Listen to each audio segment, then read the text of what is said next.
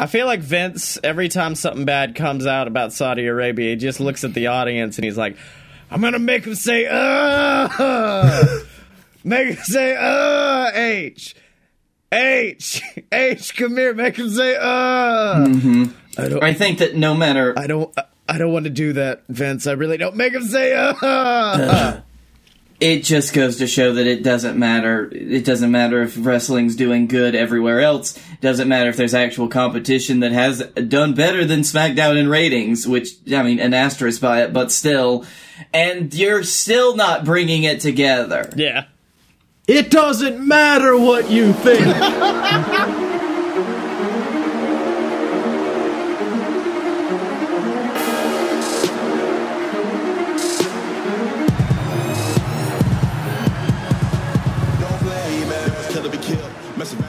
So welcome to Fight Boys, the weekly podcast about professional and not so professional wrestling. I'm the one that makes them say, Dylan. I'm the one that's not stealing the early bits. No, I steal every bit. It's me, the B, Blake Tanner. And I'm the guy who's apparently just given the intro to Dylan at this point. I've gone down and I've presented it to him like Excalibur, like, this is yours now. Listen, I'm going to give you the same advice that Cody gave MJF, which was the most important thing he was ever told, which was make sure you make him say, My favorite part of that entire fucking bit, though, was MJF rushing out to the ring begging Cody not to throw out his tie, and then Cody turns to throw it, and it's just MJF going, no, don't! And then that's the end of this week's Being the Elite. That's fantastic. I can't wait to watch that in 7 weeks when I have time to watch it. Yeah. Listen, I start the opening because I need to fucking sleep, and, like, somebody's got to. Mm-hmm. That's fair. If we recorded this, if Blake's freaking theater people got their shit together and he got out at a reasonable time, I wouldn't have to do this. Yeah. I mean, the worst thing is we do have our shit together. It's just a long-ass play. So did anyone watch last week's Dynamite? Because I don't know. It felt like the weakest one they've had so far, but that might have just been because I was very tired and at work. It's that second one. It's really that second one. Yeah. Yeah, because I heard good things about it. I wasn't able to watch any of it. There was the tag team matches that were pretty good, and like all that. Like, no, I'm pretty sure it was just you. The weird thing for me was the fact that this week was Lucha Bros and Private Party, right? No, that was last week. What? I don't know, dude. All I know is it was a very weird.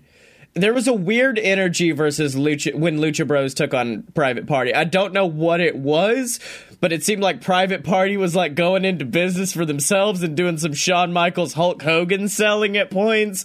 But I was just like, okay, I guess this is the energy these are bringing today. We went over this like the week it happened. It was just you. You need to focus on SCU versus the Dark Order, which got both teams over. And because SCU used a different finisher than the one they botched that other time. Yeah. And we're going to go with that. We're going to go with the fact that, you know, they filmed Dark afterwards, and that was awesome for the, like, third, however many weeks in a row they've been doing it. What were the matches for Dark this week? Let's see here. There was Sonny and Dustin Rhodes versus QT Marshall and Peter Avalon, which was a really good match. It was really weird because you saw Sonny Kiss there, and then it was with Dustin, and you were just like, oh, that like there's at least some connection there. They oddly enough had matching outfits in terms of color scheme, but that was a pretty good match. Like Peter and QT, like they did a good job of being like the come from behind heels, but like still somewhat incompetent. Yeah. There was a women's 4-way match between, was it Sadie Gibbs, Penelope Ford, Allie, and Sakura, which, like, Sadie Gibbs, like, they said that, like, 27, only been doing it for, like, 2.5 years, but she came out with a look where I was like, oh, you're the champion out of the 4 of these people. It's not any of these other people. Like, she came out and I was like, you look like you kick ass in your spare time. Like, Penelope Ford looks like she probably does some other stuff, but that's probably just me associating her with Joey Janela. And then Allie is like really like, you know, has adorable energy, but no one's gonna do that. And then like, you know, Sakura is like really old and like very talented, like extremely talented wrestler, but just kind of looks like the Japanese embodiment of a garden gnome. And I can't get over that impression. If you look at her, like she look like it's all like there's like I don't know. It doesn't look like she has like hips or anything. It's just like one. Like it's not like a stick person because like she's too wide for that. It's really offsetting. Like it looks like a lawn statue. That's the only thing I can compare it to. If you dressed a lawn statue like Freddie Mercury, that would be Sakura. Oh. Like I said, really talented. Really enjoyed the match because of her. The only thing I can say against Sadie Gibbs is like you could tell that she was like we're supposed to do this move next, but the other person wasn't quite there yet. So I could be like, okay, arm drag. Okay, she kind of messed that up. Also, for some reason during that match, there was weird cuts. Like I missed like at least 30 seconds of this match, some of which was important because Sadie Gibbs did a top rope suicida or a top rope tope that I didn't get to see. And she was just all of a sudden there on the floor grabbing Penelope Ford, and they were like, oh, her momentum carried her. It's like, yeah, apparently past the cut. Yeah. And then the final... I feel like there were some weird... Or I've been reading about weird cuts in that match. It's like... Yeah, I think it was just an editing problem or like something happened with the feed. I don't know. But the main event was Jimmy Havoc versus Darby Allin versus... Jack Evans, which was amazing. I was sad because Jimmy lost again, and like that's my boy. I've been like rooting for them this whole time. Man cannot buy a win at this point, mainly because Darby's there, and like they're like, oh, we have to put Darby over, and I was like, you've put Darby over. You could have had Jimmy pin Jack Evans and like at least built a secondary person. Now you've just put like Jimmy Havoc at like 1-6. Yeah, like it's just. By the way. Like Jack Evans is, I don't know. I don't, like, every time I watch Jack Evans move, I'm just like, how are you, like, just, like, his entire, you know, there's the old Bruce Lee saying of like, be like water. Jack Evans is the embodiment of that somehow. Like effortlessly fluid motion all the time. He did a freaking suplex on the ramp to Jimmy Havoc, and then, like, matrixed his way back up to his feet. There was no kip up. He just upped himself to his feet. Yeah, Evans is one of those guys that I got into him about, I don't know if he was wrestling in Mexico or if he was on a hiatus or something, but I got really into Jack Evans during a time when he was not around a lot, and I just got... No, he was in AAA in Mexico. Okay, and I just got mad. I couldn't see more of him, and then once I started seeing him, like, team with Angelico, I was like, oh, fuck, okay, yeah, I'm fine with this. One of my favorite bits in all of PWG, and I really need to buy High Spots just so I can go back and watch it, is there was a Bola, I think it was 2015, where Angelico and Jack Evans faced each other, and Jack Evans did Drunken Master. Like, he went to the bar there, drank, and then pretended to be... And he did the whole thing, and it worked flawlessly. That's great. And that was when I gained the most respect for Jack Evans. That's why I can never fully root against Jack Evens. Because I'm like, you're too entertaining. Like, your heel shtick, like all the time in Lucha Underground and everything I've ever seen Jack Evans in, I was like, you're too, I can't. You're doing great heel work, but I can't. I like you too much as a performer. Well, as weak as I thought last week's Dynamite was, this week's is gonna be amazing because Morty, I'm gonna get the Judas effect. Morty, I'm gonna hit him with it. Morty, Rick, I don't think that's a pretty good idea. I got it. Does TNT own Cartoon Network? How does that work? Yeah, I think they're all owned by the same company because TBS is also owned by that, and I know they have Rick and Morty. And someone on Twitter was just like, if this is the step towards the Tim and Eric crossover that I've always wanted, it'll make me very happy. I think that would be something that I'd want to watch. How do you compare to something like The Majesty and One Shot Wonder of Firefly Funhouse that will continue on to your show? Ah, fuck it, just bring in Tim and Eric. They'll do weird shit. We're gonna listen. We already brought in Jay and Silent Bob. Now we're bringing in Rick and Morty. We're bringing in tag teams. We're a tag team company. Yeah. I don't. TTC. What's gonna happen? Like, is it gonna be a backstage segment? How the fuck are they gonna do this? knowing the creators, they probably just made like a video. Yeah. There's probably just going to be like a vignette that they play. And they might have drawn the elite to beat the shit out of Rick. I don't know, but it's going to be awesome. Yeah, I'm going to really enjoy it, and I'm sad I can't watch it live. And it's going to be so bizarre seeing all of the people in the audience wearing the Rick and Morty masks that are given out. Which my favorite is people on Twitter were like, I wonder what Cody's big announcement he was going to make last week is. And someone just went, oh, he's already made it, y'all. And it was the tweet where he said, everyone in attendance gets a free Rick and Morty mask. By the way, y'all wanna come with me to the show in Jacksonville? Hey, fuck you, dude. I'm waiting to see if I'm off for the Nashville show. Because if I am, I'm going straight to Nashville for that one. I don't care. Blake, you can come if you want to. I mean, if I'm not dead. Yeah. Like, if I am still among, like, the people who are alive from the neck up, I may just be in a coma. Yeah. So, Scotty, let's say that you can't get off for the Nashville show. Does that mean you're not in for the Jacksonville show? Fucking fly me down there, and I will be. That's the only way. I cannot afford a flight. I mean, it's 2 months from now. You just save like $1 a day. You know how that's how that math's out. I'm gonna fly Spirit there, Spirit back, and then not be able to afford gas on the way home. Oh, buddy, no. That, with Spirit, that covers your seat choice price, not the price of the flight itself. Yes. So, Dylan, how do you feel about the fact that Jake Hager's stealing your fucking gimmick and is just wailing on dudes' nads in a fucking MMA fight now? God, I felt really bad for him because it looked like he was having a good fight, and then it just got away from him. Like he was trying to go like do a clinch, whatever, but like didn't know where he was, and then just straight there. Like the dude dropped like a sack of potatoes and just stayed down. It was straight. Like no cup in the world could protect you from that. Well, it happened twice. I feel like that was also part of it. Also, how do y'all feel about them just calling it a straight no contest? Because I do feel like it was kind of accidental, but oh man, it was rough. Jake hadn't lost. Does this count as like a blight on his record at this point? I mean, no contest is a no contest. Like, whatever. Basically, it's like this fight didn't really happen. Which is the best possible outcome, because they could have ruled it a DQ loss. Yeah. Mm-hmm. This is also perfect for Inner Circle shit. Like, I loved the fact that they had Jarrett. They were there? Yeah, they were there. Batista. And they were...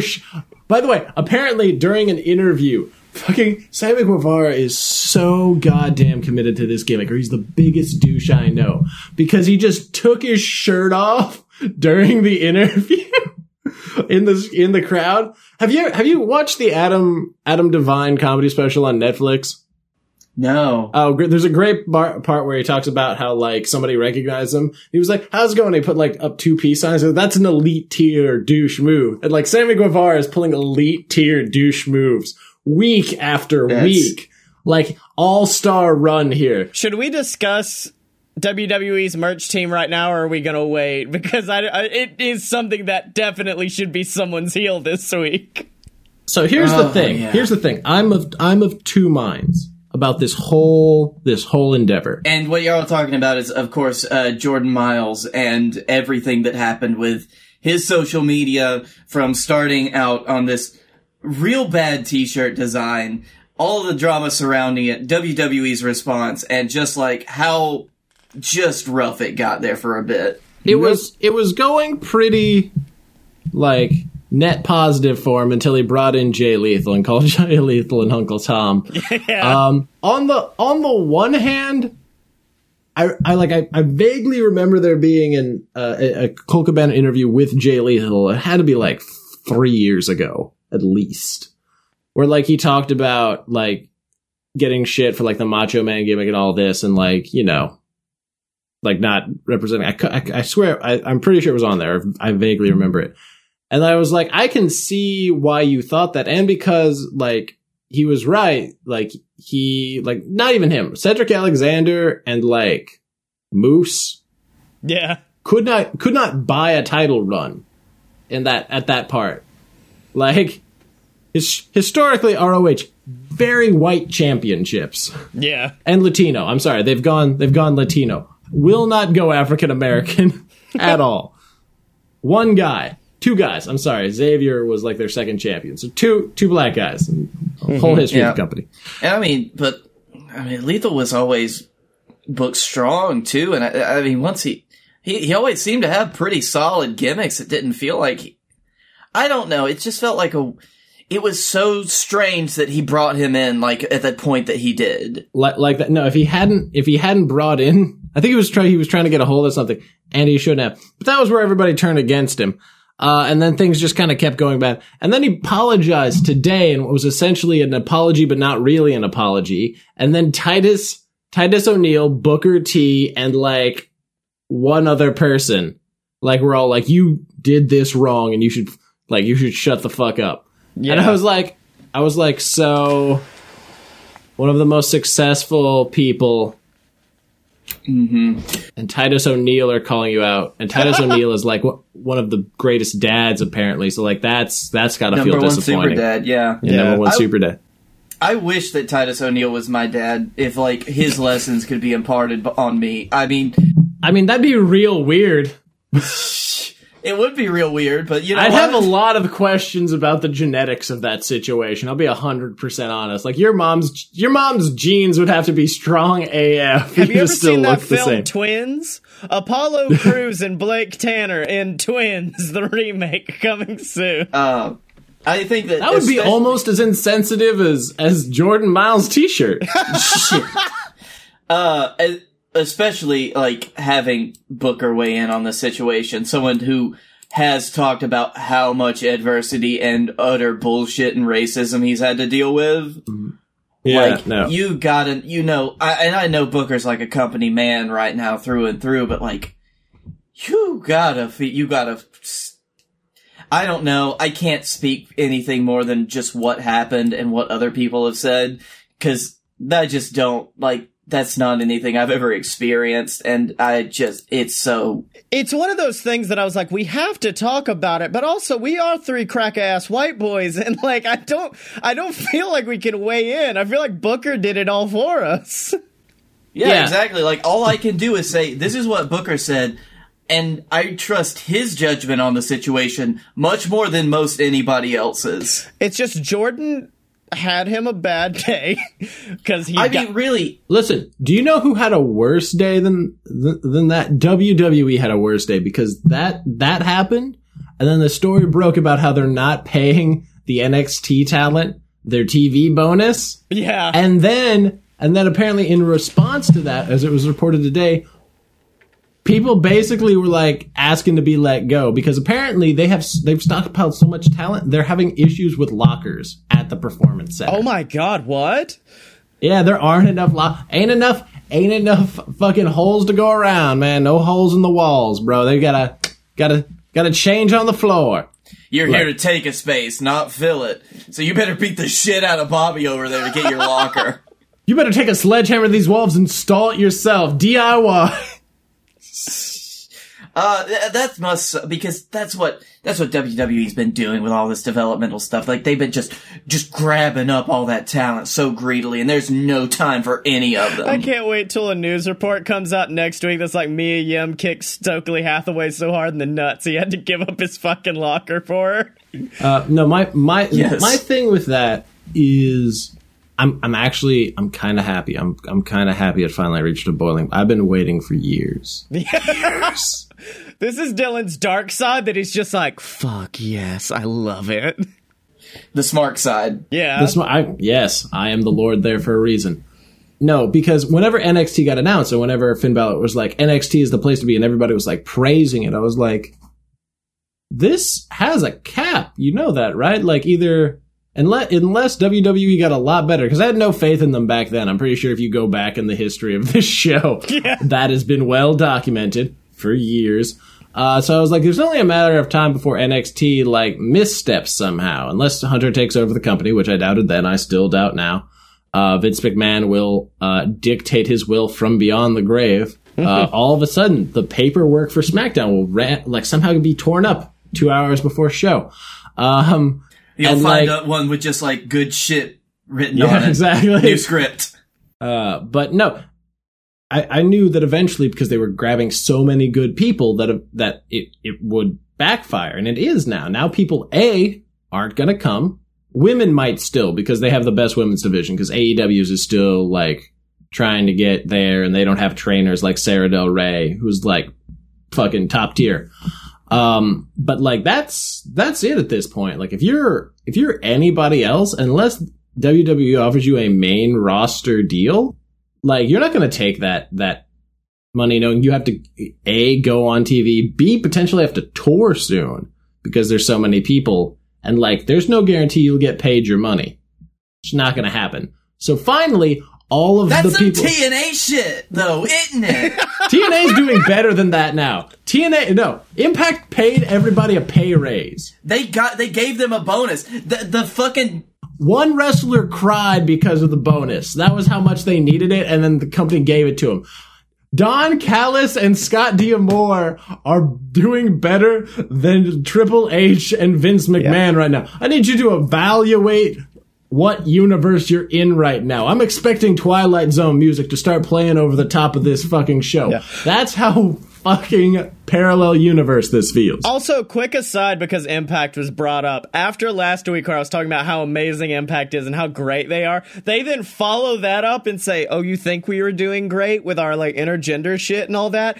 By the end of the year, they are probably going to be the first ever televised wrestling show with a female world heavyweight champion. It will be Tessa Blanchard after beating the shit out of Sami Callihan.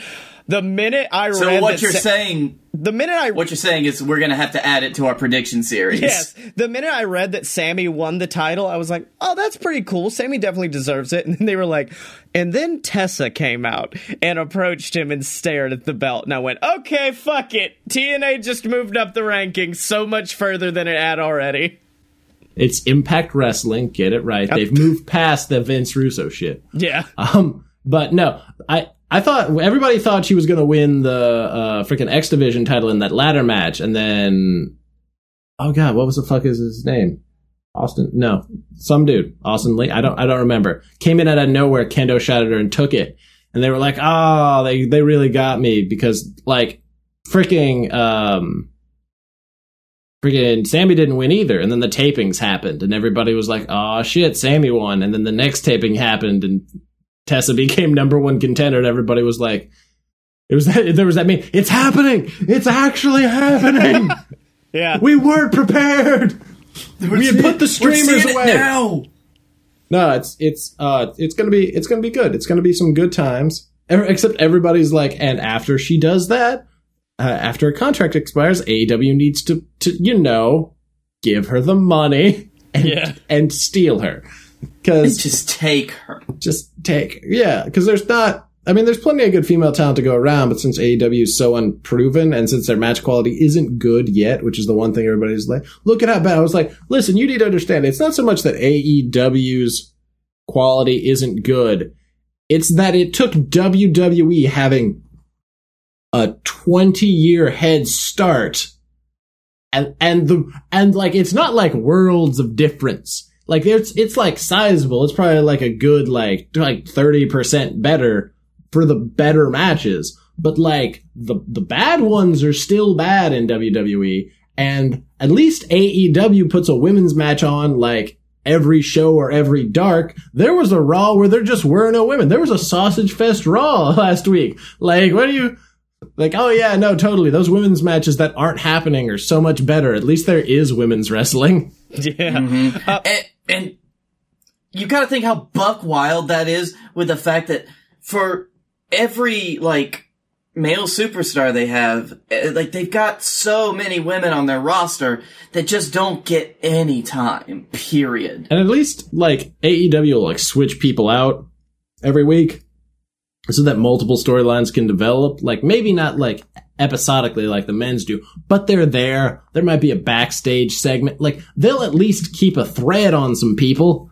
Yeah. Or even in the situations where people are going to be facing each other multiple times. Like, look at Darby Allin and Jimmy Havoc. How many times have they been in a match together? But it's never been like a one-on-one match. There's always been a third element, or they've been in a tag matches. Like, there's always been something different. There was. That was how they determined the number one contendership that Darby won. They did. You're right. Yeah. But, like, that they still all been different. Yeah, they have. There's only been one not crazy, like, stipulation match, which is pretty good.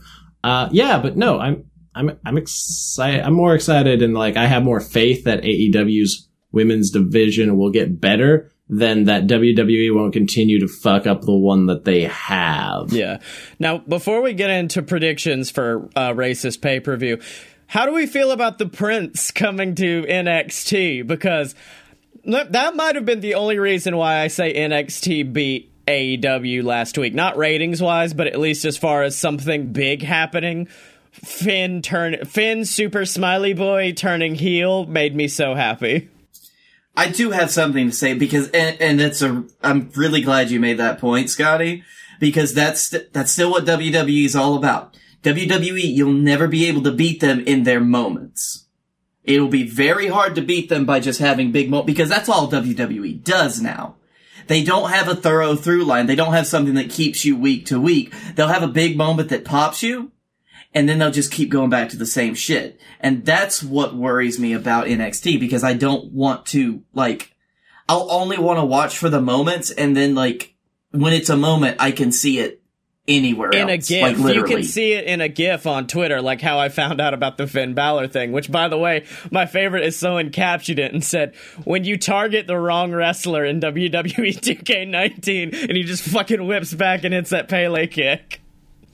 Not 2K20, though, because you've auto-targeted 3 different wrestlers. Yes, it is also probably the most well-executed heel turn, because it wasn't like Finn stayed behind for, like, a Seth Rollins sneak attack. It wasn't like he turned and, like, joined Undisputed Era. He was right next to him and just fucking backflipped and kicked him. I was gonna say, the fucking precision of that. That was the best Pele kick he's ever done. Yeah.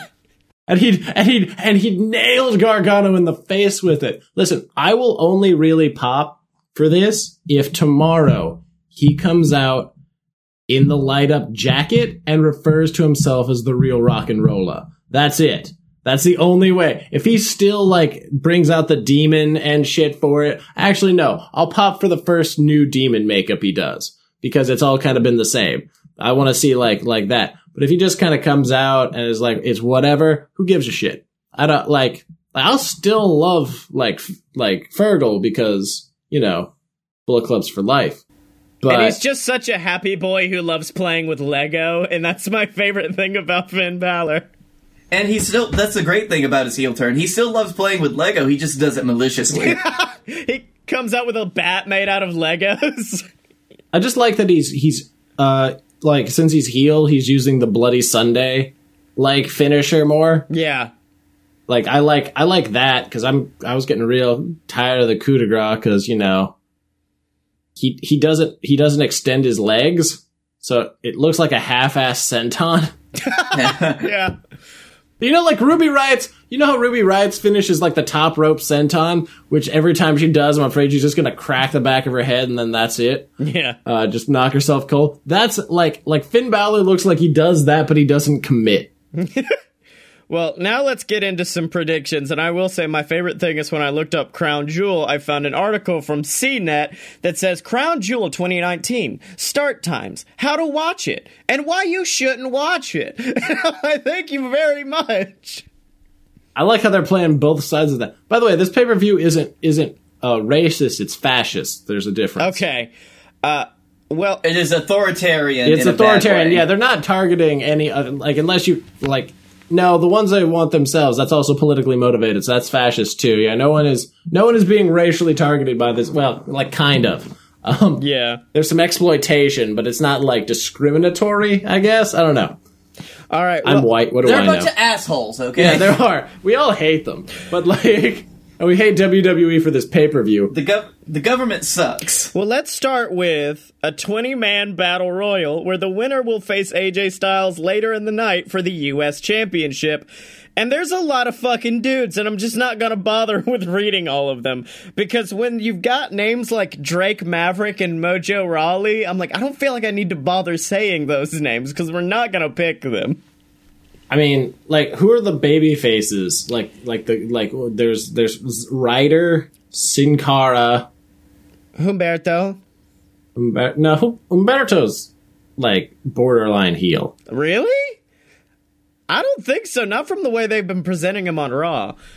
But, I think on 205 Live, he, like, skirts the line more. Okay. Do you think they'd be dumb enough to have a Singh brother win, and they're, like, fucking close enough, right?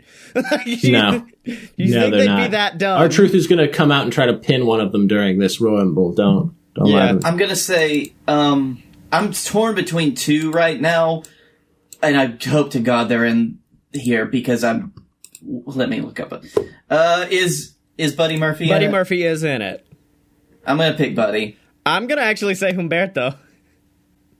Because they've been presenting him really strong. He's been having some great matches. He had a great match with AJ Monday. So then it's just a good through line of those two continuing a rivalry. And Humberto was the guy that Seth had a match with, right? Yep, both of them. Yeah. Okay. Good match with either. Ricochet's not in it, right? No. Oh, but this is a fucking who's not of fucking the roster at this point. Fuck it, I'll take Sin Cara. He got a new manager recently. He seems like he might be they might be starting to do something with him again. Unless, of course, they reenact that broken trampoline spot that they put in 2K20. Wait, they did? That wasn't even this Sin Cara. That's the problem. Also, I want him to start using his new mask. They put him in the original mask. I don't want that. I want his new, like, cool mask with, like, the contacts, like... Well, do they beat AJ? That's the next Fuck match. Fuck no. No way. Yeah, no. I love Humberto, but no, he's not. No. Also because he just had that match. Like, I'm pretty sure they're not going to double up for it. That's why... Honestly, Buddy Murphy's a better pick. But I like it when we pick different things. That way, we're all against each other. And we're just like, no, fuck you. No, fuck you. It's like that scene from The Office where everybody's got finger guns pointed at each other. That's how I feel all our predictions when there's more than two people should go. Yeah. Now a match that cannot be stopped for any reason.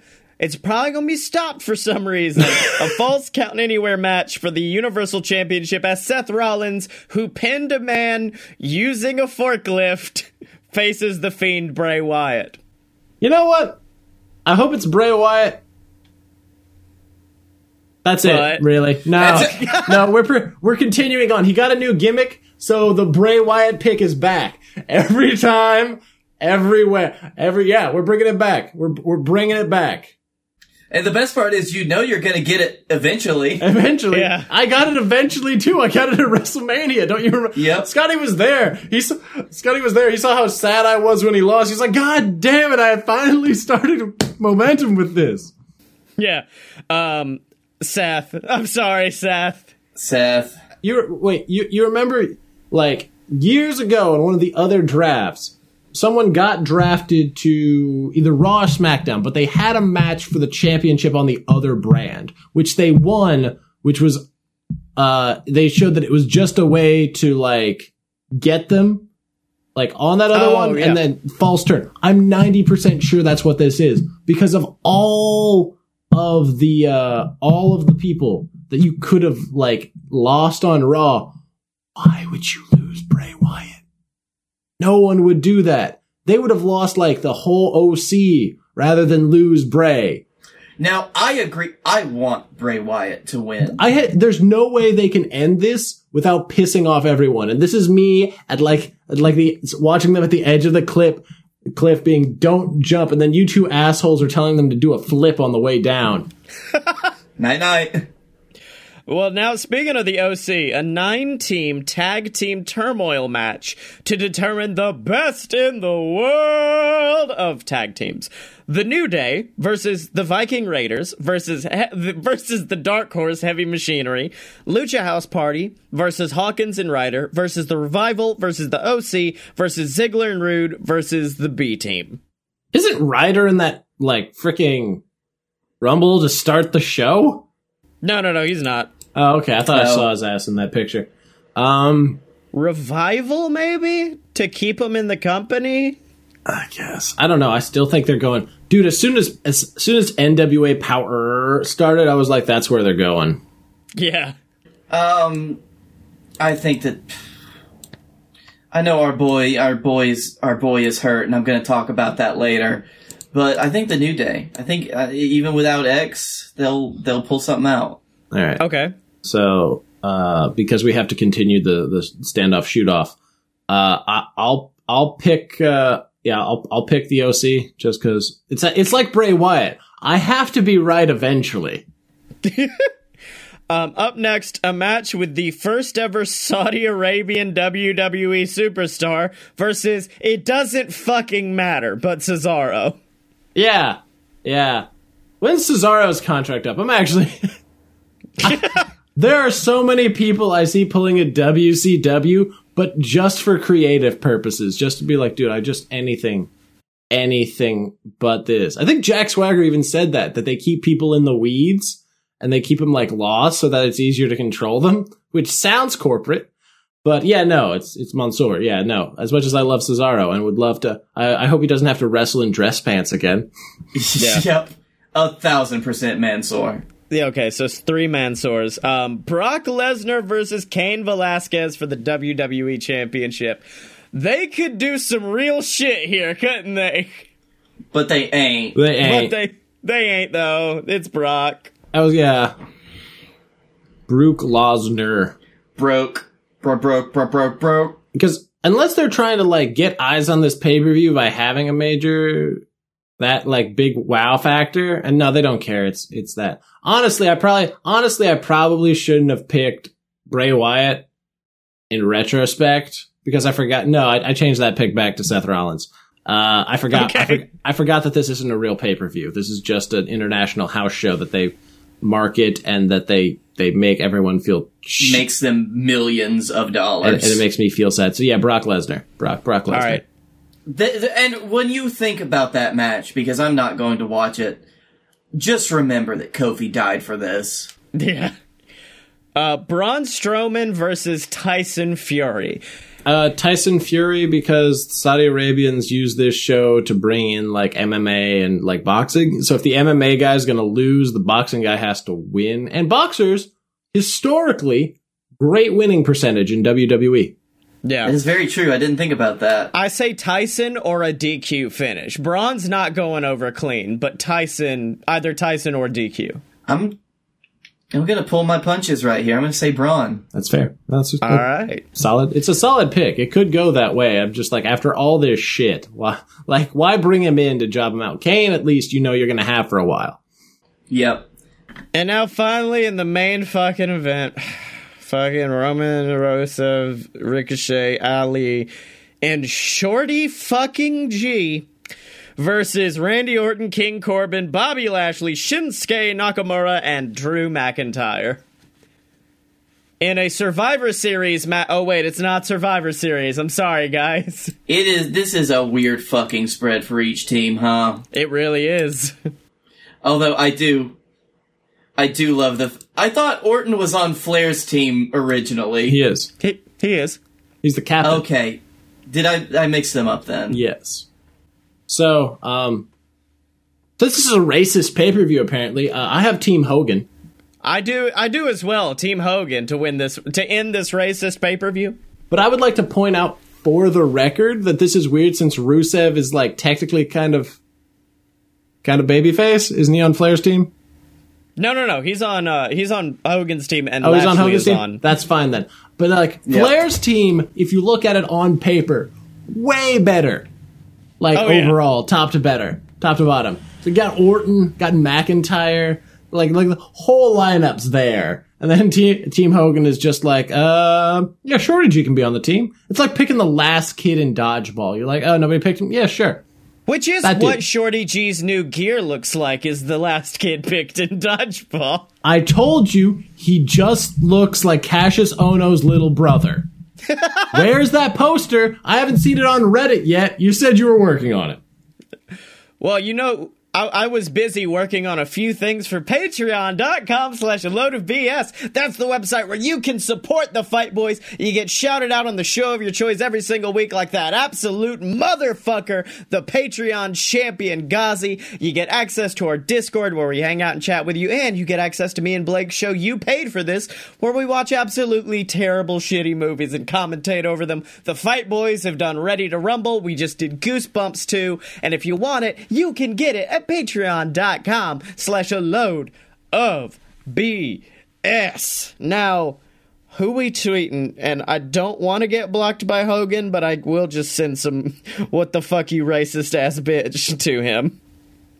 No, at Hulk Hogan, good to see that you're a real, and then in parentheses. Is it parentheses? What's the half a circle? Yeah, that's a parentheses. I never remember. So in parentheses, racist American? Have fun in Saudi Arabia. Have fun in... You fucking tan fuck. Okay, don't put that shit in there. My tweet at least was like, funny, kind of. You American hero. Hashtag Hulk Watch. Hashtag don't follow us. Did you put real, like, in quotes, racist American? That was the whole heart of the bit. So, boys, we've talked about a shitty pay-per-view, so let's bring in a little joy with our baby faces and heels of the week. So my baby face of the week is fucking bored Xavier Woods. Because, as most people know, he tore his Achilles at a house show, and ever since then, like, he has been posting pretty much daily, if not hourly, videos of him being bored as shit. My favorite thing is that Liv Morgan still, like, did up, down, down with him, which means that Liv Morgan just has that much time. Right? Yeah. And one of my favorites that he posted was, he was acting like the angel and devil on his shoulders. You know you want to do it. You know you want it. It's like, no, you can't do it. You gotta keep your figure. You gotta be a... And then he just breaks, and he just mushes up some Cool Ranch Doritos with chocolate ice cream and just starts going at that shit. And it was the best, worst thing I've ever seen. Blake, you know he lives in Atlanta. We could probably... Hold on, we could tweet X and just be like, hey, can we come hang out and play 2K20? We do it a lot. Mm-hmm. Sure, go for it. Yo, at Xavier You Woods. missed the bit where Blake and I, like, officially announced that our real life goal is to be blocked by everyone in the WWE. Most importantly, their official account. I mean, we just have to... We keep doing it until someone sends it. I mean, if we really have to scrape the bottom of the barrel, let's just say stuff about Punk. So my baby face of the week is CM Punk. And I swear to God that was not a lead-in. So CM Punk is actually currently, like, doing interviews and shit to promote his weird horror film that involves a lot of jizz, apparently, called Girl on the Third Floor. And he's going back into the wrestling well, and it's very, very good. Like, there's bits of... Okay. Yes? No, please continue. So, I feel like Blake is fixated on the jizz part of this entire situation. It's like, why is it just jizz? Because it's a film about toxic masculinity, and so therefore they are portraying that by having the house spray jizz on CM Punk. It's a very... and the jizz is toxic. That's where the toxic masculinity comes in. But, So back to the actual wrestling part of this. The two of you can talk about this shit on your own show. well, he's just doing like he did something where essentially he sat down and watched like the opening scene to Ready to Rumble and Nacho Libre and The Wrestler, and basically evaluated all of the, and like it was awesome during The Wrestler because he was like, do you see the flag on the microphone? That's for Ring of Honor Wrestling. I wrestled in this exact building that they're in right now. And you could see his face like lighting up as he's talking about his past of wrestling. But my favorite part in the whole thing is when it was gets... Grammar Slam? What? He brought Grammar Slam back. Oh, yeah, he did bring Grammar Slam back, too, which was very good. My favorite one of that, though, is when he gets to the scene from Spider-Man. He goes, fuck yeah, I know this scene. Bonesaw is ready. And he just starts quoting it. That was good. But my favorite story to come out of this is when he was talking about he's getting a tattoo of Harley Race, and he goes, not a lot of people talk about Harley Race, but Harley was amazing, and he was like one of the few guys who wouldn't shame me for not drinking, because one night, I think it was for Harley's birthday, there was a round of shots being bought, and the waitress brings a shot to Punk, and he goes, do you have like a shot of soda or something I could have instead? And she goes, it's Harley fucking Race. Like, how are you not going to take a shot of liquor with him? And he goes, I don't drink. And Harley just stumbles over and is like, hey, the kid don't drink. And Punk goes, and that was it. That was the issue was over at that point, because Harley just didn't care who I was. And then later he goes, but I did get upset about the fact that I didn't get to take a shot with Harley Race, so I belly up to the bar and I asked him if they had milk, and I forced that woman to pour us 20 shots of milk, and I brought them over to Harley, and Harley looks at me and goes, Punk, is that milk? Yes, Harley, it is. All right. He just like picks up a shot of milk and does a big shot of milk with Punk. See, for every like negative Harley Race story, I know there are positive Harley Race stories, and I really think it's like a whole style problem. Yeah. But my baby face of the week is the Kabuki Warriors, who are, and I said this in the show, are the only thing I pop for the WWE anymore whenever they show up. Because one, they have now become full anime villains. Yes. Like they posted a picture of the two of them with Shinsuke, and I was like, this looks like the thing that the protagonist would see on like a big screen of like the villains like posing, and then like Nakamura would just like say some insulting shit in Japanese. Like that's exactly what this looks like. And the Pirate Princess is dead. They now have matching Kabuki outfits, which, like, on the one hand, but on the other hand, she wasn't really embracing, like, the evil side of pirates. She was kind of conveniently ignoring all the rape. She didn't bring a fucking cannon out to ringside and shoot their opponents. She didn't steal from anybody. She didn't, like, murder anyone. Except her elbow looks like murder from the right angle. Yeah. And she didn't take what she could, gave nothing back, all that shit. But yeah, no, they like Kairi during the Raw segment where they were doing just hadn't said some stuff in Japanese and then just had this maniacal laugh. Yeah. Like before she seemed kind of innocent to Asuka's time, but she fully embraced it. Fully 100% on board. I did like that they redid the heel turn this week because they were like, I don't think the audience gets it yet. I don't think they fully realized. Because it wasn't even really a heel turn because Paige was being a bitch.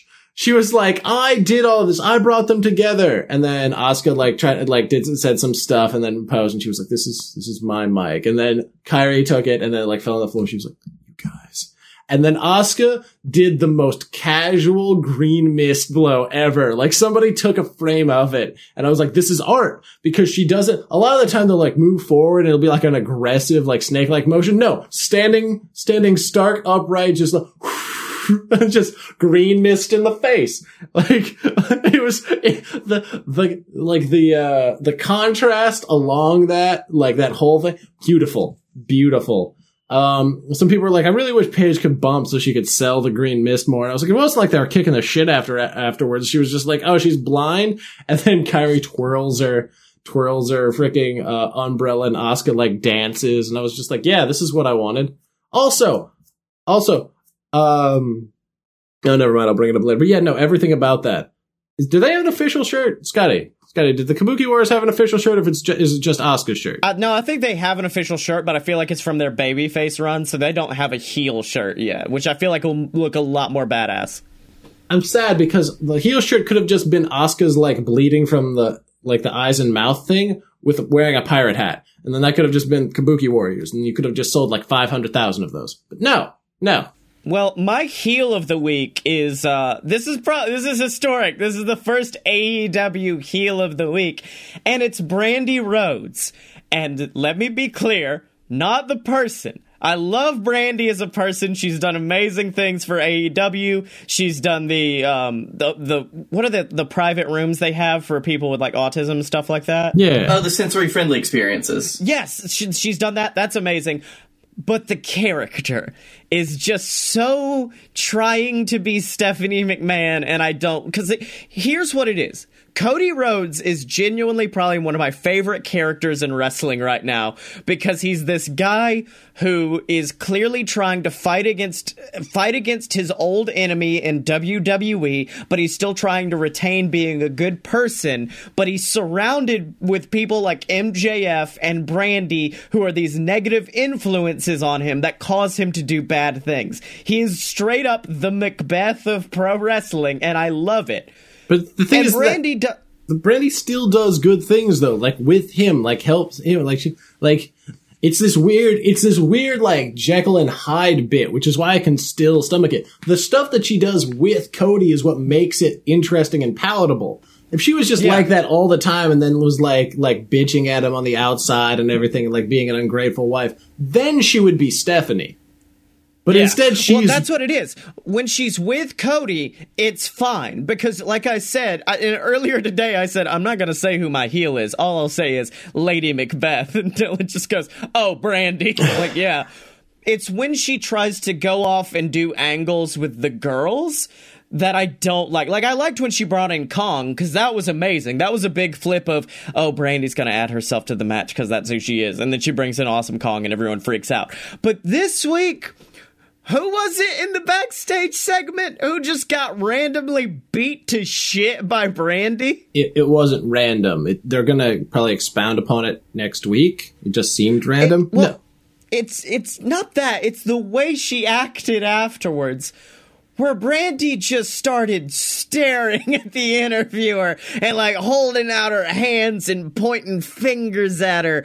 And I'm like, this is nothing like Brandy has ever acted in her entire life. It's because like I'm fine with a quote unquote heel turn. It's just that this one was, if the heel turn still seems in character, this seems like a completely different character Brandy is portraying. And I don't like that at all.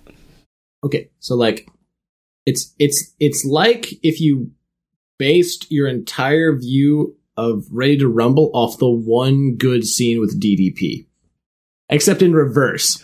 Then you're saying I'm not allowed to have a negative opinion about anything in wrestling because it is a constant wheel. That's like being like, oh yeah, no, the Bray Wyatt Seth Rollins match was amazing because it doesn't matter because it's a wheel because it's gonna keep going. There's not been a payoff yet. Like no. What you were complaining about was Brandy the character. The problem was Brandy in that one segment when there was no context. Yeah.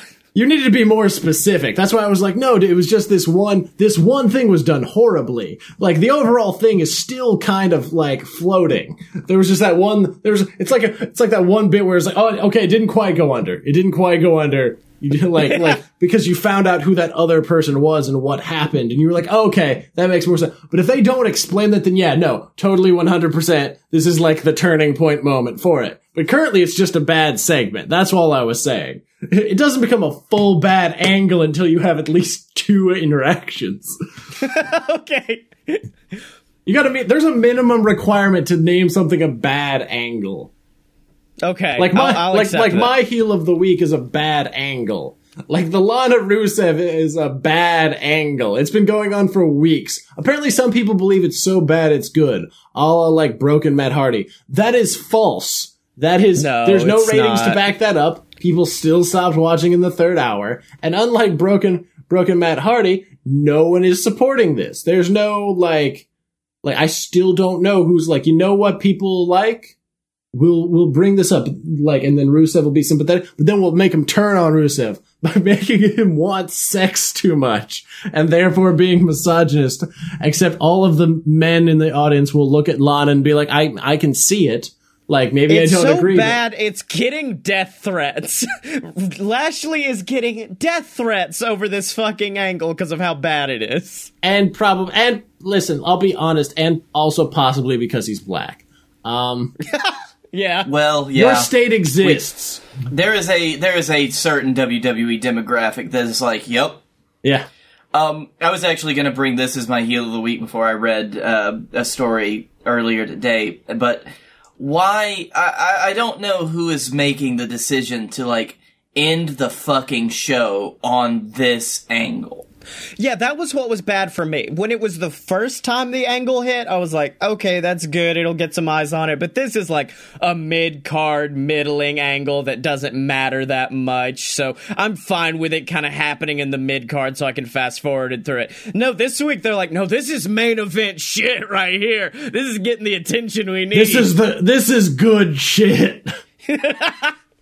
Oh, that's the embodiment of good shit. That is the ultimate. Rusev getting low blowed twice and getting beat up by his wife with a kendo stick. You know, domestic violence. That's good shit. I did love how much he no-sold that kendo stick, by the way. Which, I don't know if I sent it to you guys. Someone gifted it and put Lashley, WWE, Rusev, AEW, Lana hitting it with a kendo stick, ROH. Yes, we did get that one. It was good. But yeah, no, this angle is just, I don't know who it's supposed to help, what it's supposed to help. It feels like the second coming of that, I think I've said this before, that Ziggler, Summer Rae, Lana Rusev angle from, like, what was that, 2 years ago, 3 years ago? There's been four separate Lana cheating angles.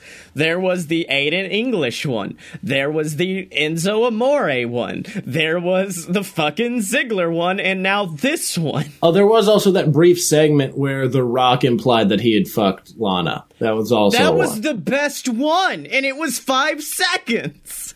Okay, my heel of the week. Oh, going also, off sorry, of real quick. Secondary heel. Whoever makes WWE's merchandise for like chain reacting the Jordan Miles thing that I had to read about. Fuck that guy. Also apparently lying to him, because he said that, like, Hunter approved it, and then he went to Hunter and was like, Jordan approved it, and so at that point, and that might be Jordan speculating some shit. Oh no, he had an email. Yeah, he had, like, an email saying, like, this is what H wants, and H was like, I thought you wanted it. But no, this, like, just all their merchandise is so terrible. And like somebody pointed out, it was like, there are a lot of great graphic artists, like, out in the wrestling scene. None of them are employed by WWE. They continue to employ. Did you see the new Becky shirt? I don't care about your problems. It's, I don't care about your stupid feelings, and then on the back, I am the man. And someone said, if it on the back had one of those, like, American flag with an eagle in front of it that's just like, this is my country, we speak English, get over it. That's what that shirt looks like. Okay, good. That phrase feels like something that Vince McMahon says every day. Yeah, it feels like whenever he was using the roster to, like, insult millennials. That's really... Also, yeah. But listen, that's still not as bad as when Last Kicker was sold in men's sizes. Okay, real quick though, I want to get to my heel because it's a fast one. Sean Ross Sapp pointed out earlier today that before last week, Seth Rollins was in 7 straight TV matches that ended in a DQ, a no contest, or a ref stoppage. Yeah. 7 fucking straight TV matches. And then the one this week ended with not any of that, but what I would like to call bullshit, because he pinned someone with a forklift. Which, like, and his only, like, he had a really good match with Humberto. I was able to see some of it. It looked like they were just going at it. But it's just like, when you have your fucking champion in an angle where he and his, like, main opponent can't fight, then there are so many better ways to do it then doing all of this DQ stuff. All of these DQs, this is half of the reason why I stopped watching WWE in the first place. Because there was never anything conclusive on the weekly shows, so why the fuck do I have to watch it? I still would. A better way to do it would have been if, like if the Fiend had matches, but like the match starts after his like light bullshit, and like the ref is like, "Oh, he's in the ring, ding ding ding," and then he just mandible claws the guy.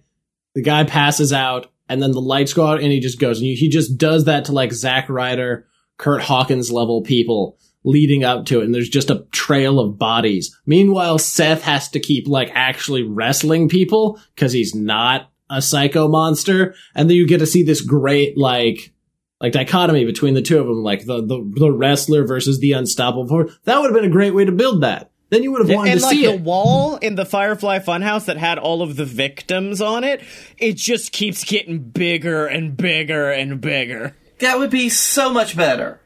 Yeah. Yep. We should start our own show. This summer, 2 men save the world. From who you ask? Everything invading robo-penises. This show is not about those 2 men.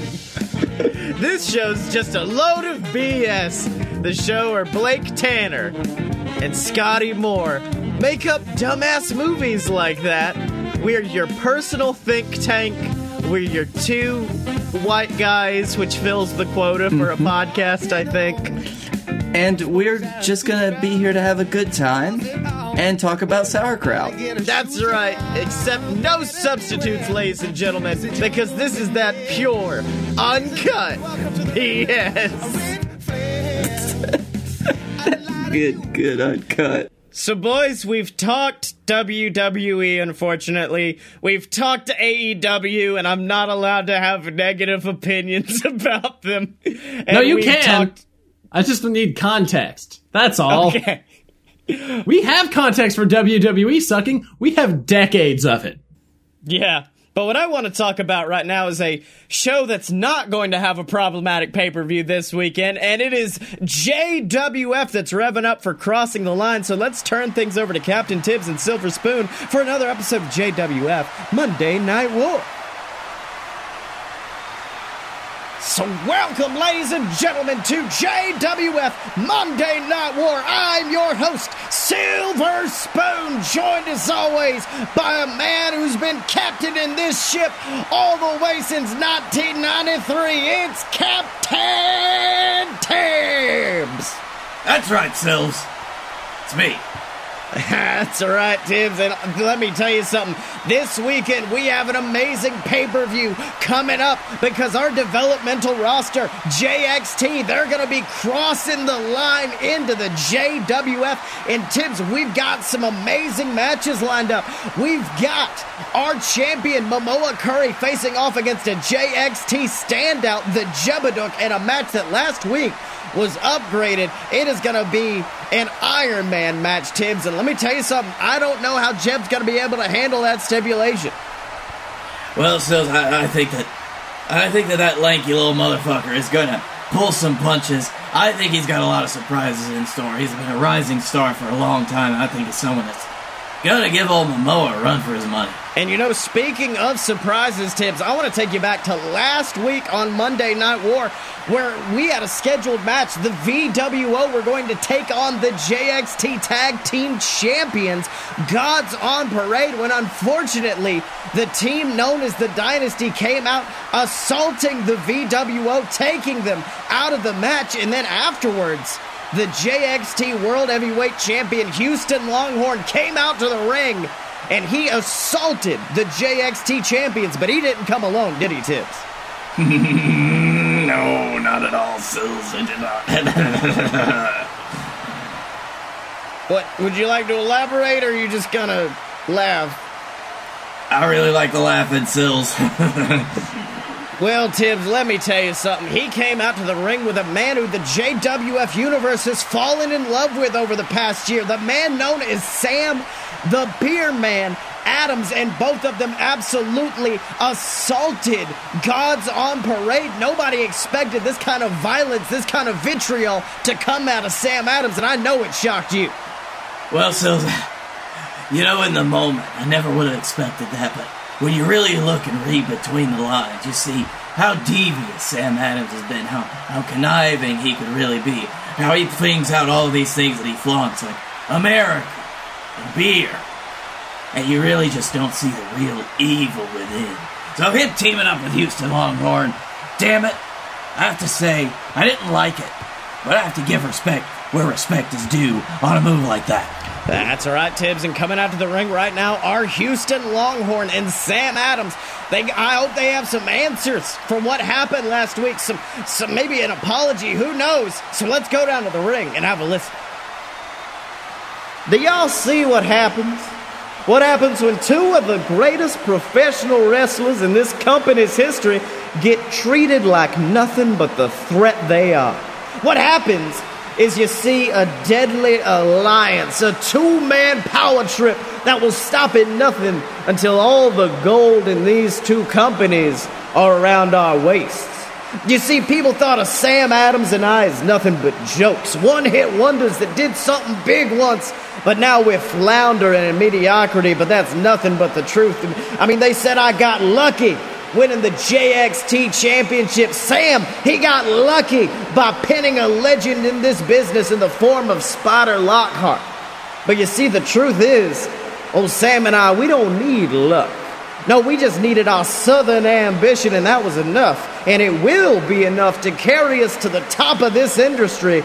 And we started proving that fact last week when we absolutely destroyed the team of Zeus and Falcor, Gods on Parade. You see, everybody likes to talk about how dominant they are, how they've never lost a match in this company that mattered. Well, we're here to prove them wrong. And that's why this Sunday... Hold on a little bit, just wait a second. Let me come out here, It's Gods on Parade. Zeus and Falcor coming out. They don't look happy.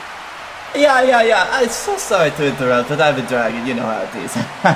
Oh, Mr. Houston Longhorn. You think you got the upper hand on us last week, didn't you? No? Oh. I'm very sorry to say, though. So once again, you did just get lucky. You got lucky convincing a JWF superstar that they're absolute failures, you are. But that is because Sam Adams doesn't tune into JXT every week. Sam Adams doesn't sit and watch as you bumble around and simply fail upwards into the spot you're in now. Sam Adams did not realize that aligning himself with you, very big mistake. I'm sorry to admit it, Sam. Really bad idea there, okay? But if you don't think that now, then we will be more than willing to show you this at Crossing the Line this. Oh, Tibbs, looks like somebody's coming out. They may disagree with Falcor challenging for that match.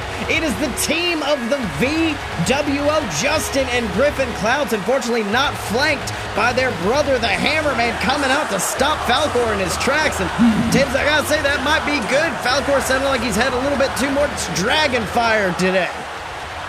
Only a little bit, Sil. Sometimes he gets a little hopped up when he knows he's making an appearance. Let's see what Griffin Clouds has to say. Hey, sorry boys, but you're not getting off that easy. I'm sorry to say, Gods on Parade. If you just haven't forgotten, you still owe us a match for your JXT Championships, and we haven't forgotten about that. Well, last week, we may have gotten a little sidetracked. Had to attend to some family business. You know, our brother was brutally beaten down in the middle of the ring, but that's not your problem, that's ours. But see, we're now focused on what we want and what we deserve. And that is that gold around your waist. All right, now fuck, just stop. Sills, hold my place. All right, looks like Tibbs going to the ring, gonna sort this out. All right, god damn it. You know I hate when I have to come out here and sort out all your shit. You know something? I'm looking out in this ring. I see two great matches for crossing the line. I got Gods on Parade facing off against the VWO on one hand. I got them facing against Sam Adams and Houston Longhorn on the other. I just can't choose. Why does the onus of choice always have to be put on Tibbs? Because I booked the damn show. Fine.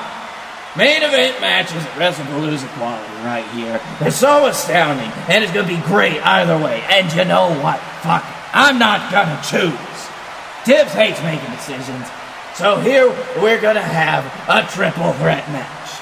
You 6 men want to prove yourself in the ring, then you're just going to go and goddamn well do it this Sunday in a horrible match. Brutal match. It's going to have you picking splinters out of your ass for weeks, even you, Dragon Boy. Because this Sunday, Gods on Parade will be taking on the VWO and Houston Longhorn and Sam Adams in a tables match.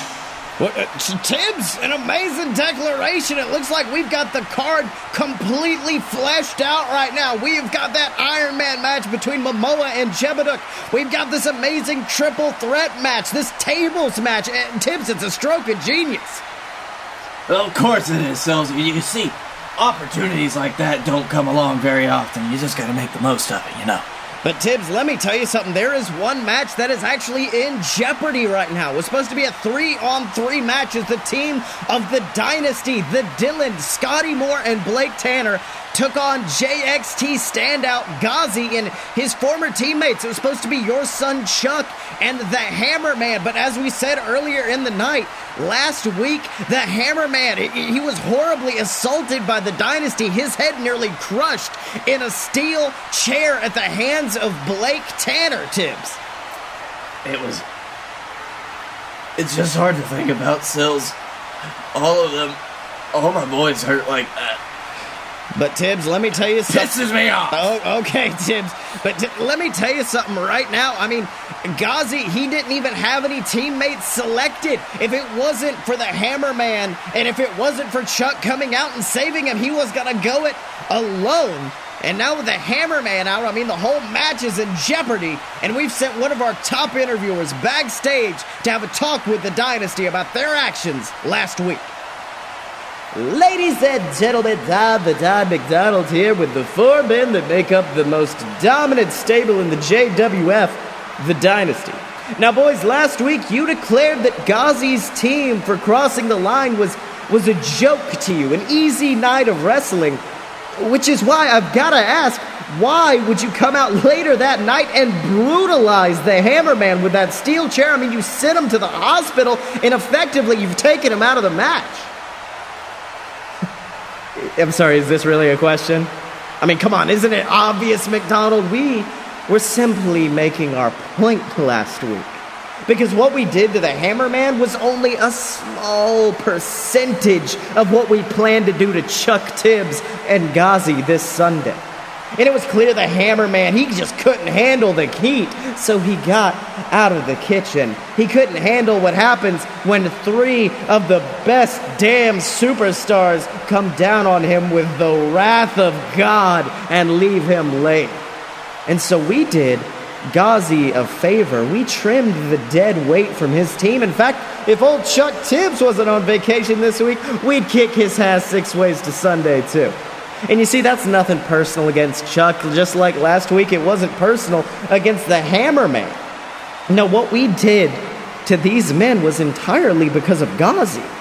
Because ever since Ghazi came to this company, he's always been trying to hide behind somebody, hide behind something. And we understand why he's hiding. It's because he knows that he's nothing but a small, pathetic little man that has no place in this ring with giants like the Dynasty. Which is why this Sunday, we're going to give Ghazi no place to run and no place to hide. No, we are going to beat down each and every member of his team until it is Ghazi alone in this ring against his greatest fear, the Fight Bulls. And when Ghazi, and only Ghazi, is the last man standing, will we finally give him what he deserves? A reason to leave this company for good. Tibbs, looks like Scotty Moore's just added a stipulation to their match this Sunday. Sounds like it's going to be an elimination match. What do you think? Well, Sills, I don't know how well this is going to work for Ghazi, being down a man already. Almost, I'm kind of scared for the tiny boy. That's right, but wait, I'm getting news right now, and it seems that Ghazi has actually found a third man for his team. He's keeping it a secret from us, a secret from the Dynasty, but he says that this man will bring war upon the heads of the Fight Boys. And let me tell you something, I think this might be the turning point that Ghazi's team needs. What do you think? Well, I will say a very good move on Ghazi's part, keeping it secret. That way the Dynasty, of course, will not be able to target him, whoever this mystery individual is that is apparently bringing war. That's right, Tibbs. But of course, I mean, we've been talking about the tag team matches, the 3-on-3 matches, but the match that I am most looking forward to is a dream match in this company as our champion Momoa Curry, the god of the JWF, takes on one of the biggest names in JXT, the Jebeduk, in an Iron Man match. And Tibbs, let me tell you something, when these two clash this Sunday, it's going to be can't miss. What do you think? Of course, Sills. I talked about it a little bit earlier tonight, but this is going to be such a good match. It's going to be a grueling marathon, and in the end, only one man will be up to claim victory. That's right, Tibbs, but of course, ever since last week when Jebeduk made the challenge for an Iron Man match, we haven't heard from the champion. We don't know how he's reacting to this new stipulation, but he is in our ring right now, and I think he's got a message for the Jebeduk. Let's have a listen. You know, I really should be surprised.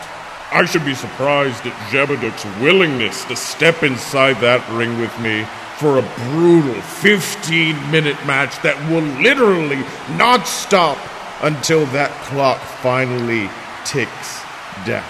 You see, I should be shocked that Jebeduk is willing to endure 15 minutes of literal hell to face me, but the truth is, I'm not.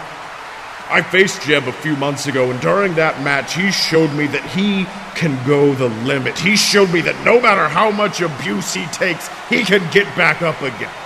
But I guarantee you right now, Jeb's gonna have to get up a hell of a lot more than he ever has in his entire life this Sunday. Jeb's going to be crying and begging for mercy, and he's going to look up to me and ask for salvation. And I will look back at him and whisper, no. Because he asked for this. The Jebeduk asked for this. This Really, Momoa? Oh, you're still on this whole dream match thing, aren't you? Jebeduk versus Momoa Curry for 15 uninterrupted minutes. I'll be honest, it sounds like boring television to me. Now, in case you haven't been paying attention, the real main event of crossing the line is going to come when Houston Longhorn and Sam Adams do the unthinkable and defeat the undefeatable team of Gods on Parade to claim the JXT Tag Team Championships. So why don't you and Jeb just make things easy on yourself and just call the whole thing off right now? Well, that certainly is an option. Or I could always... Oh my God, Tibbs! Momoa with a huge shot to the face of Houston Longhorn, popping him in the mouth with a big uppercut. But no! Sam Adams from out of nowhere with a massive clothesline, leveling the JWF champion and now just raining shots down onto his face. Meanwhile, Houston making his way back to his feet, joining in on the brutality. Both of these men absolutely decimating the champion ahead of his match this Sunday. It's horrifying. I can't believe that these two would come to this. Not even leaving Momoa Curry for this match. That's right, but wait a minute. Tibbs, there it is, the music of the Jebeduk. The Jebeduk rushing out to the ring, scaring off the team of Sam and Houston Longhorn, who are trying to retreat out into the crowd looking terrified. But Tibbs, let me tell you something. Is this a smart move from the Jebeduk? If I was him, I would have allowed the beatdown to continue, making the match easier for me this Sunday. What do you think? I don't think that's the kind of person that, or demon, whatever the Jebeduk is. I think that the Jebeduk really wants to stand on his own merits. I don't blame him at all, Sills. If the Jebeduk won after letting this beatdown continue, could you really even say that he won? That's right, Tibbs, but now both of these men, they may be foes on Sunday, but right now, each of them holding each other's hands to the sky, celebrating with the JWF Universe, but oh my god! Jebeduk from out of nowhere with a Duca Whirl, absolutely leveling the JWF champion, sending his skull into the mat. Tibbs, this is astounding. Ah, there it is. Never mind. That's right, and who knows, Tibbs, that may give him the advantage he needs when this Sunday he faces Momola Curry in a 15-minute Iron Man match. But we're not only going to have that, we are going to see the team of Ghazi, Chuck Tibbs, and a mystery partner facing off against the Fight Boys. And most importantly, we're going to have a championship on the line when Gods on Parade defend their JXT Tag Team Championships against Houston Longhorn and Sam Adams, and of course, one of the most dominant tag teams in JWF history, the VWO. Love it. Great pay-per-view. Good idea, Tibbs. Great idea, Tibbs. Pat Tibbs on the back. He had a good idea. That's right, Tibbs. And of course, all of that is happening this Sunday at Crossing the Line on the official Fight Boys YouTube channel. Make sure to tune into it to make sure to see how all of these matches end. But of course, if you want to see what happens after that, you're going to have to tune in next time to JWF Monday Night War. So, Blakey T, it's been an amazing episode. It was so fantastic. Dylan literally evaporated into space. Oh, it's fine. I'm sure he's okay. He'll be back next week. But for now, what did you learn this week? You know, I learned that, I don't fucking know. Racists are gonna be racist. WWE's still shit, and AEW is still my favorite by far. Although Power, Impact, it's all good. Except for ROH. And I learned that my new goal in life is to take a shot of milk with CM Punk. But Dylan can be found on Twitter at Dick and Stormy. Until next time, Blake, where can they find you? You can find me at Blake A. Tanner on the Twitter. You can find me at the Darkroom Vidya on YouTube. And also you can find me here on all of the Great BS Network podcasts that we do, which is this one and the other one that Scotty and I do called A Load of BS. And you are actually... I also guested... Yeah, I guested on Opposite Attractions. Is it this week it's coming out? It's out this week and next week. It is a 2-part episode. We play... Yes, it was. We play our buddy Jim. He made an RPG about going to Disney World called Surviving the Magic. It's a really great fucking game. We had a lot of fun. So make sure to check that out and find me on Twitter at ScottyMo, ScottyMo. Buy all my books on Amazon and check out all the other BS Network programs online at AloadofPureBS.com, including the brand new show Me Again. If you've ever wanted to hear me have a fucking panic attack live on air, check out the latest episode. It's really great. Special thanks to Mega Ran for giving us wholeheartedly, completely endorsing our usage of our theme song, Fighters. Go listen to Mega Ran. Go listen to all his music. Follow him on Twitter and, of course, his podcast, Matt Mania. That's right. But of course... Also, make sure to rate the show, whether that be on iTunes or Podchaser. It's like IMDb for podcasts. It's a fucking phenomenal app. I really love it. And remember to support the show monetarily if you can. And as always, you can find us at AloadofPureBS.com. Step up to the merch table at merch.AloadofPureBS.com. Find us on Facebook, donate to the Patreon, subscribe on YouTube, and remember to follow us on Twitter at Fight Boy Show, Hulk Hogan, except no, don't really, fuck you, because when you're a fight boy, you're a fight boy for life!